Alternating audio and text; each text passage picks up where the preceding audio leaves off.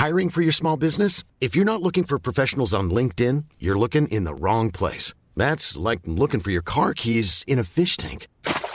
LinkedIn helps you hire professionals you can't find anywhere else, even those who aren't actively searching for a new job but might be open to the perfect role. In a given month, over 70% of LinkedIn users don't even visit other leading job sites. So start looking in the right place. With LinkedIn, you can hire professionals like a professional. Post your free job on linkedin.com/people today.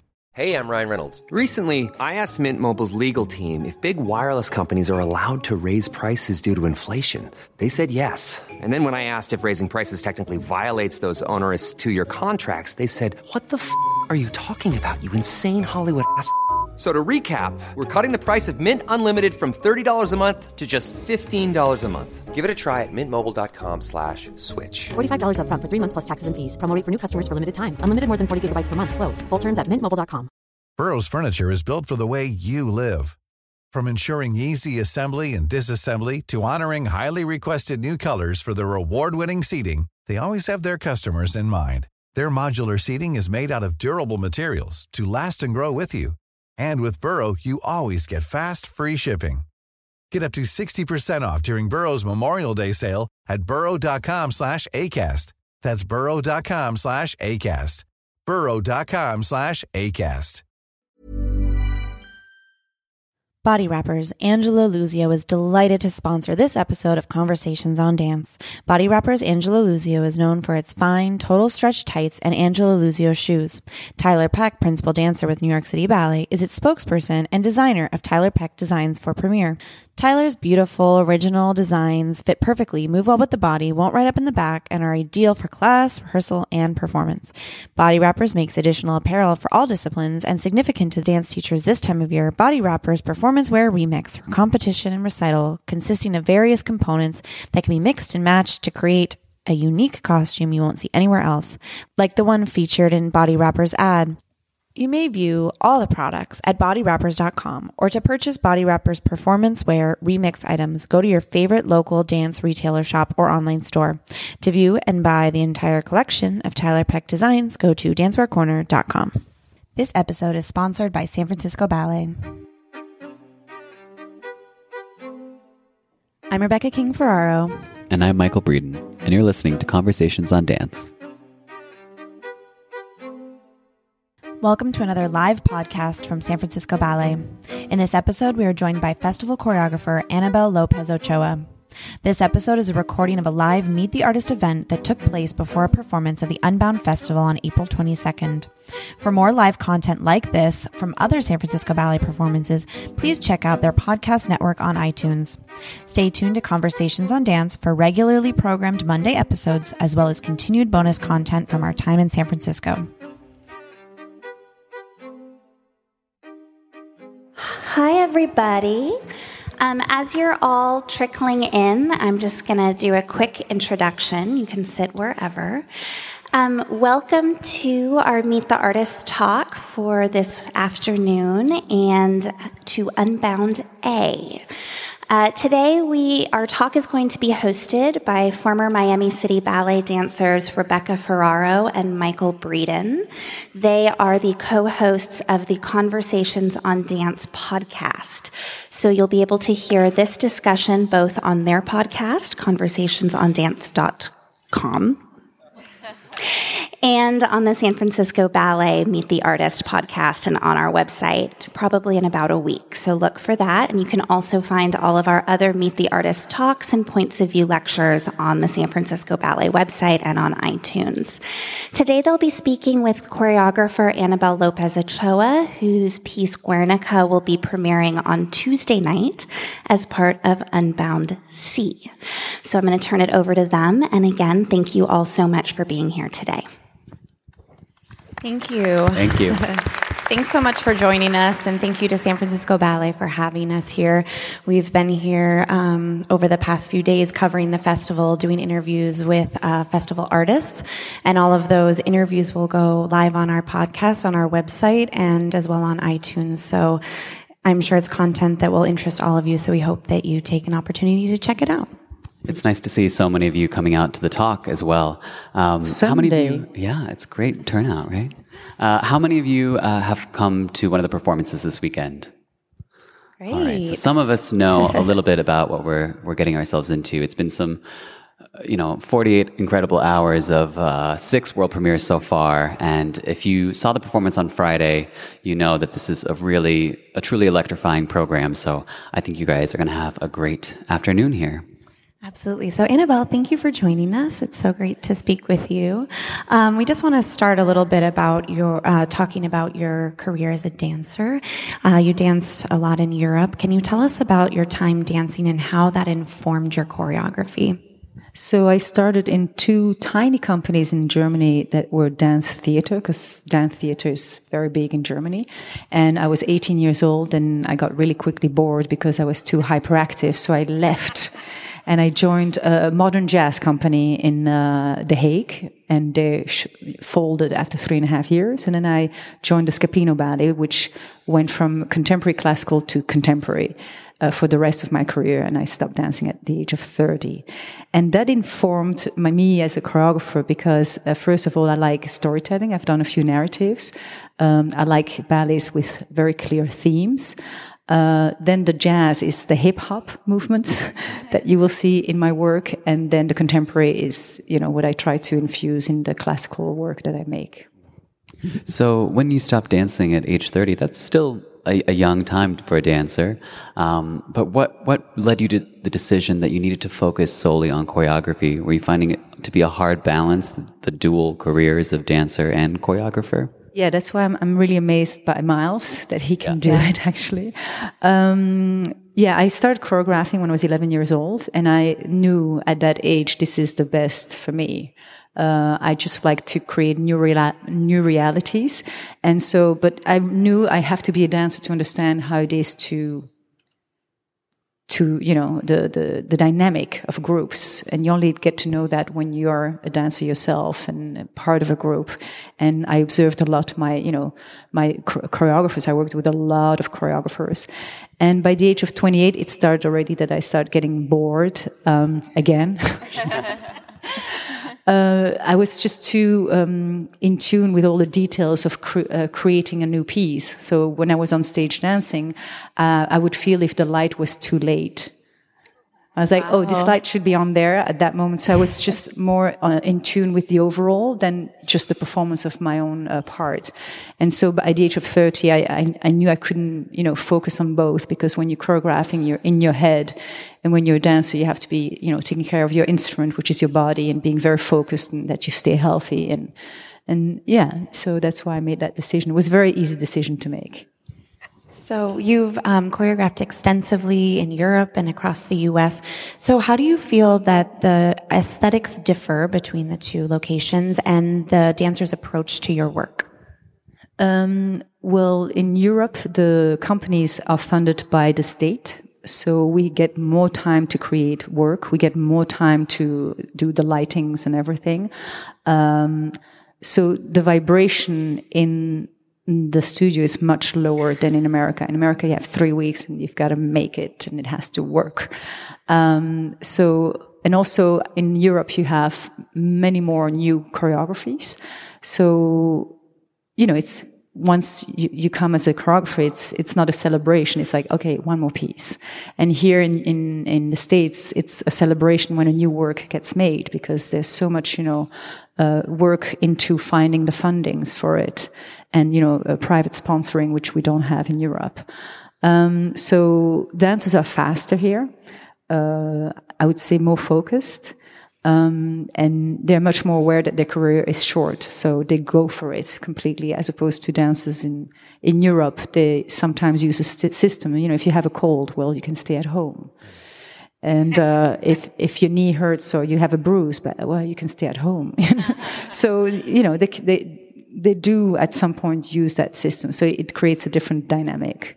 Do you feel that you have to approach your work and your preparations ahead of time differently when you have a lot of time versus less time? And do you prefer actually to have less time? Is it kind of more exciting, maybe? No, I want the right amount of time. So too long is not good. I think every artist needs a deadline. Otherwise, you can just keep on tweaking and changing and doubting, and maybe, version 2, number 2.7. So I think too long is not good for me. And, when you have short times, like for Tulsa Ballet, I just had 2 weeks. So I really had to come prepared with, the idea, and it had to be good. And the piece was short and compact. And, but, with San Francisco, I think we had quite a lot of time. We had 3 weeks, 6 hours a day. And I came back 2 weeks ago and we just had an hour and a half a day. But, so we had a good fair amount of time to make these pieces. So you've created over 50 works at this point in your career. How would you say your work as a choreographer has evolved over that time? Your work as a choreographer. I hope I got better. How has it evolved? Yeah, I try to find a challenge. I always have a question before each piece, and I try to research in something I've never done before. And so for this particular piece, it was cubism. So how can you translate cubism into movements? For the Dutch National Ballet, I just had a premiere a couple of weeks ago. I used 32 dancers, a singer, and a band on stage. And it was so big. And I think that 10 years ago, I wouldn't have been able to undergo that challenge. So I think every time I try to push the boundaries, and now making, my first full length my fifth or fourth full length in Canada. And for the first time, I'm going to have children in the performance. So that's a new element. So every time I try to see how I can grow. Expand the possibilities, right?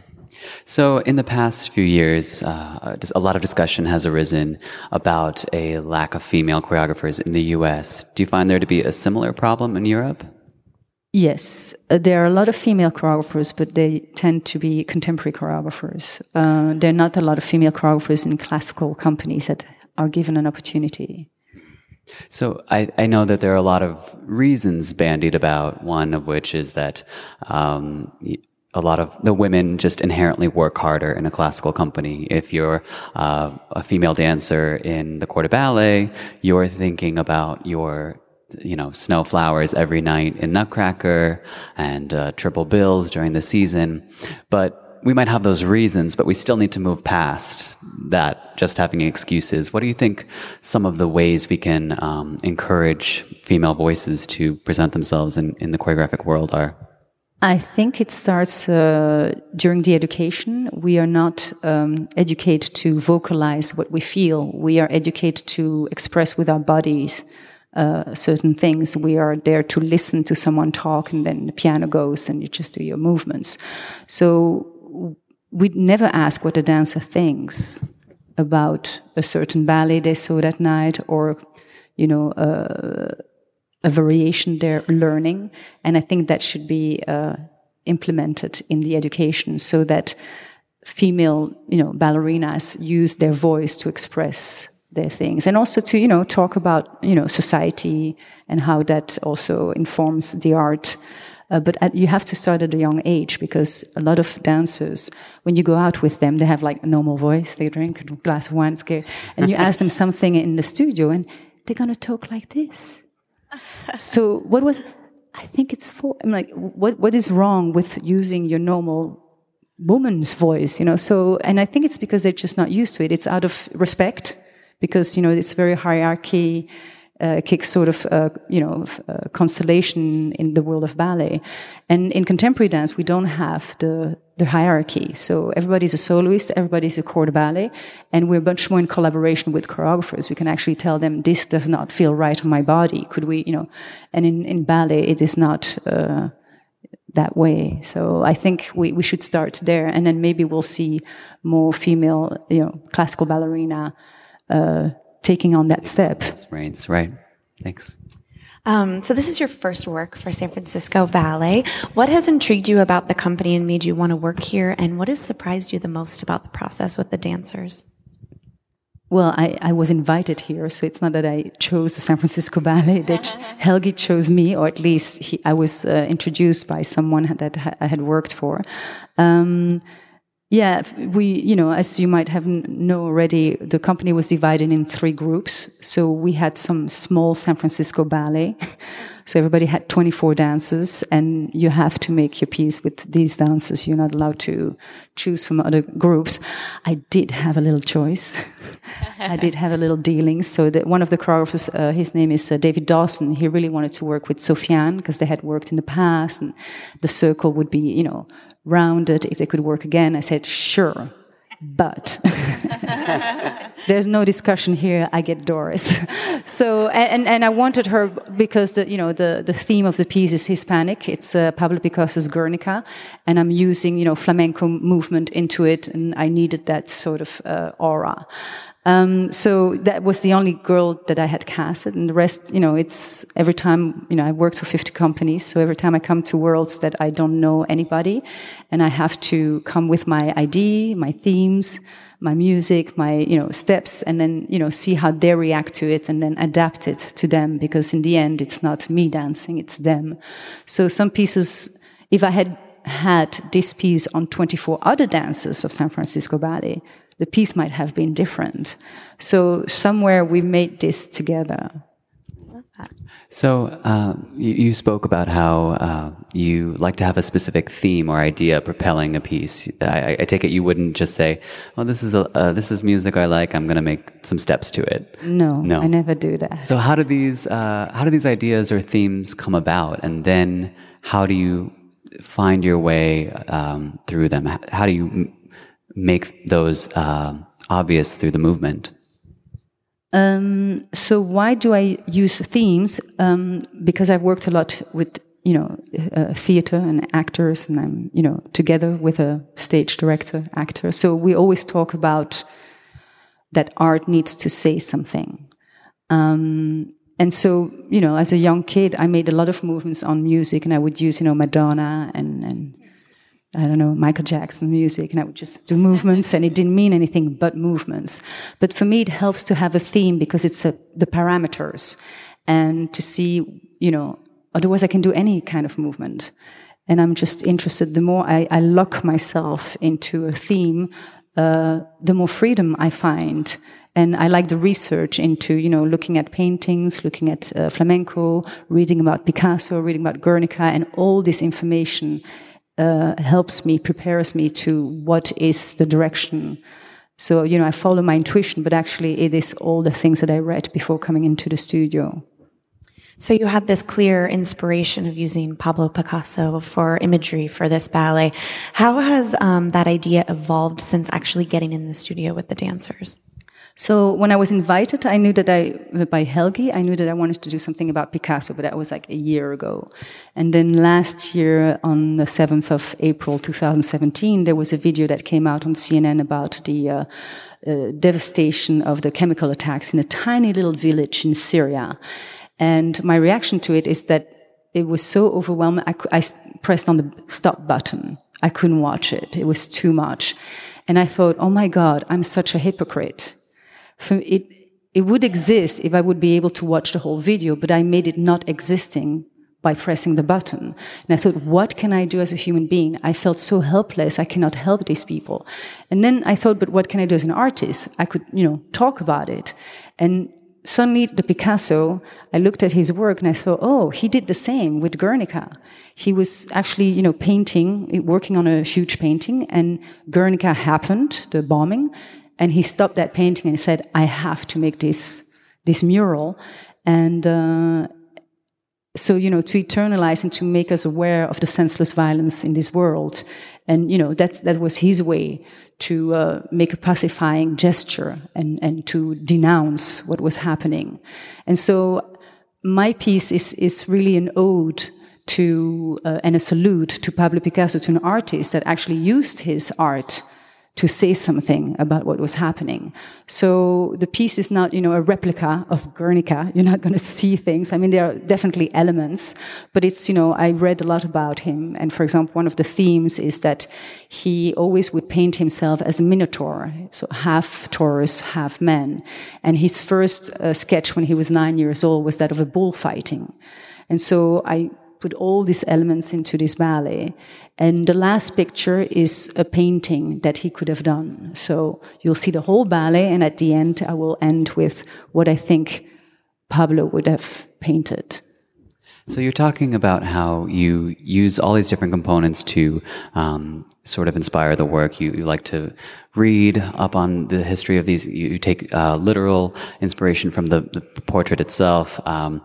What would you say are your biggest influences on your work overall? Not narrowing into specific ballet, but who are your biggest inspirations, be it choreographers or artists? For me, it's really the painters. I mean, I don't look up to other choreographers because it's already made. I have nothing else to, respond to it. But a painting really gives me ideas, images, colors, movement. I don't have a particular admiration for one choreographer.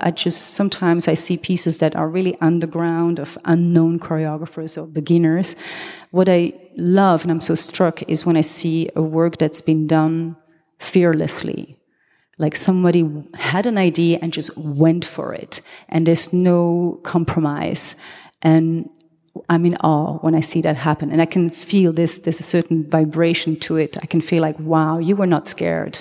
It's so not trendy what you did. It's so not pretty. It's so not this, but you did it. And that's always an admiration I have for any kind of artists, choreographers, musicians, composers, and painters. But I made a lot of pieces about, inspired by paintings.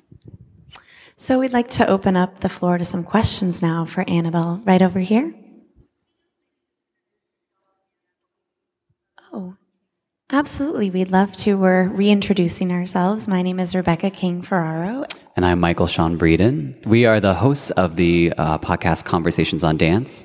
We are also former dancers with the Miami City Ballet. So we're here interviewing many of the festival's choreographers and dancers. We've already done what I think that Annabelle, you are our 16th or 17th interview in the past 3 days. So all of that will be up on our website or anywhere you get your podcast. So iTunes or Google, all those wonderful places. And they will eventually be available on San Francisco Ballet's website as well. Thank you. And this is Annabelle. My name is Annabelle Lopez Ochoa, and I'm a freelance choreographer based in Amsterdam. I am half Belgian, half Colombian. Therefore, I have this Latin name. But my mother tongue is French. That's the accent you hear. All right here. The question is, if Annabelle could choose anywhere to work, where might that be?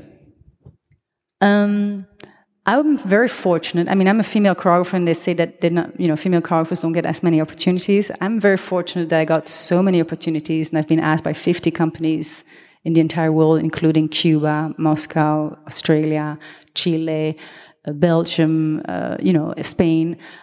So I had dreams when I was a young choreographer, and they became, my dreams were so much smaller than what life has given me. So I'm just open to whatever comes my way, and if a small company asks me to work with them in the middle of Mongolia, why not? Because traveling so much and having to adapt to a new company, a new culture, a language that nobody talks. Sometimes you have a translator with you. Really, it forms me as a human being to be, understanding the world and understanding human beings. And it forms me also as a choreographer. It enriches me a lot. So I don't have a dream company to. Anyone else right here? Annabelle, when you look at your earlier works, do you ever want to make changes to them?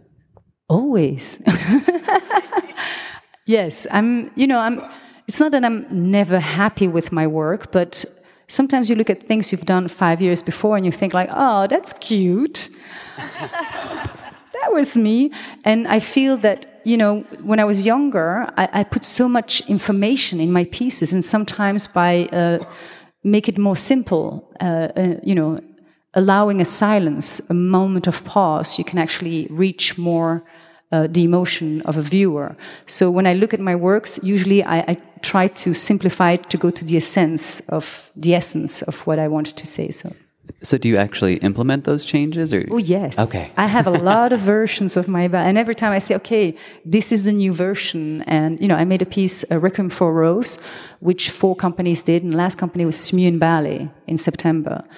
And I made so many changes on them. And next year, Ballet Austin will do it again. And I will say, no, we're not going to do your version. We're going to do the version that I did with Smune Ballet. I saw the premiere of that ballet, so I'd be very curious to see how it's evolved. Yes, right here.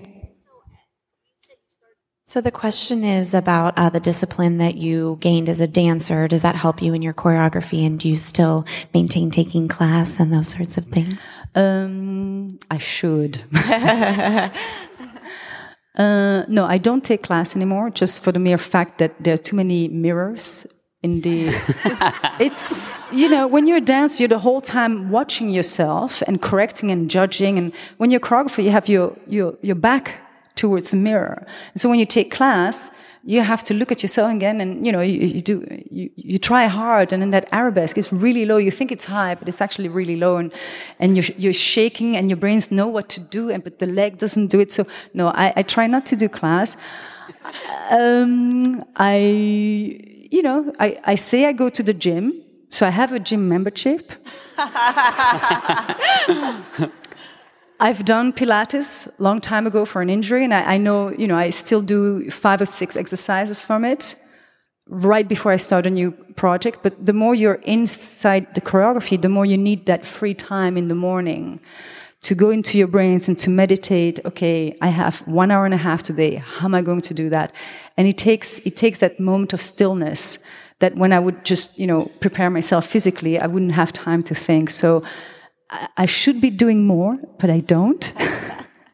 It's on my to-do list. And but I move a lot as a choreographer. I am still a very actively choreographer. I like to show. I like to feel the movement. So I guess that's what keeps me in shape. Anyone else? Yes, right here. So is there a painting or an artist that you have in mind for a future work as inspiration? Well, I have a painter that I've done a short work of. Her name is Frida Kahlo. And I did that for English National Ballet. And it is a dream of mine, to make a full length of her life. So, yes.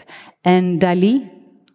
And I would like to do a triptych of Picasso, because he has very distinctive periods in his life and in his work.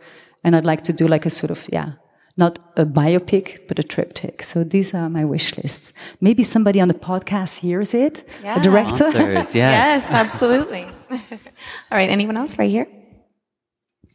The question was, did you feel more pressure because there were 12 choreographers here and 12 works at the same time? Not at all. It's been an amazing ride meeting all these choreographers of my generation, because usually, when set in triple bills, there's always a deceased choreographer. And they always choose his best piece. That's why it still performs. So there's always that pressure and that way. And then they use, usually in a triple B, they use something that was done already with the company. So the dancers have done it many times. They know it. And it's a stager comes and set it. And then you're always alone.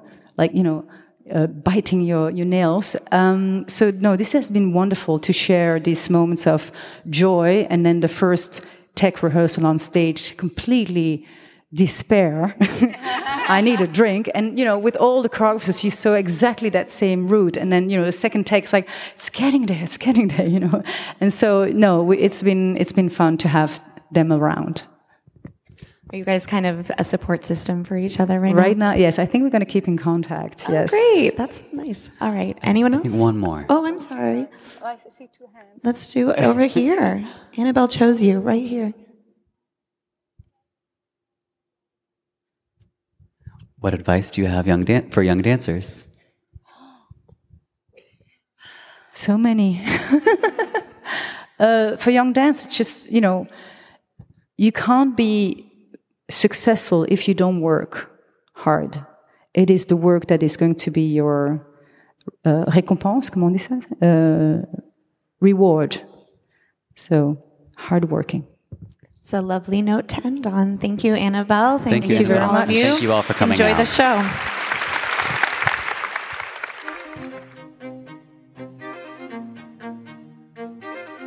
Thank you for joining us this week. We are back from San Francisco and recorded a massive 26 episodes that are waiting to be published on your feed. We chatted with world-class choreographers about their careers and work, including Christopher Wheeldon, Stanton Welsh, and Edward Liang, ballet master Katito Waldo, as well as some of the remarkable world-class dancers of San Francisco Ballet like Sarah Van Patten, Anna Sophia Scheller, and Sofiane Silv. Subscribe now on iTunes to receive notifications of new episodes when they are published. Follow us on Instagram, Twitter, and Facebook for some behind-the-scenes content and new episode alerts. If you like what you heard today, please take a moment to rate us on iTunes. It really helps our podcast grow. Thank you for listening. See you next week on Conversations on Dance.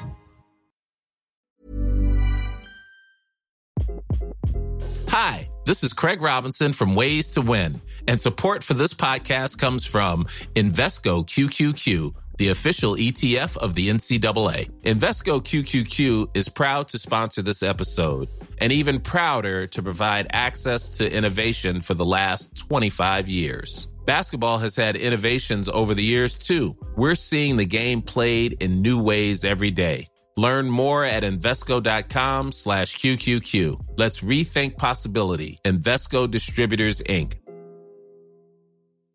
Imagine the softest sheets you've ever felt. Now imagine them getting even softer over time. That's what you'll feel with Boll & Branch's organic cotton sheets. In a recent customer survey, 96% replied that Boll & Branch sheets get softer with every wash. Start getting your best night's sleep in these sheets that get softer and softer for years to come. Try their sheets with a 30-night guarantee. Plus, get 15% off your first order at bollandbranch.com. Code BUTTERY. Exclusions apply. See site for details.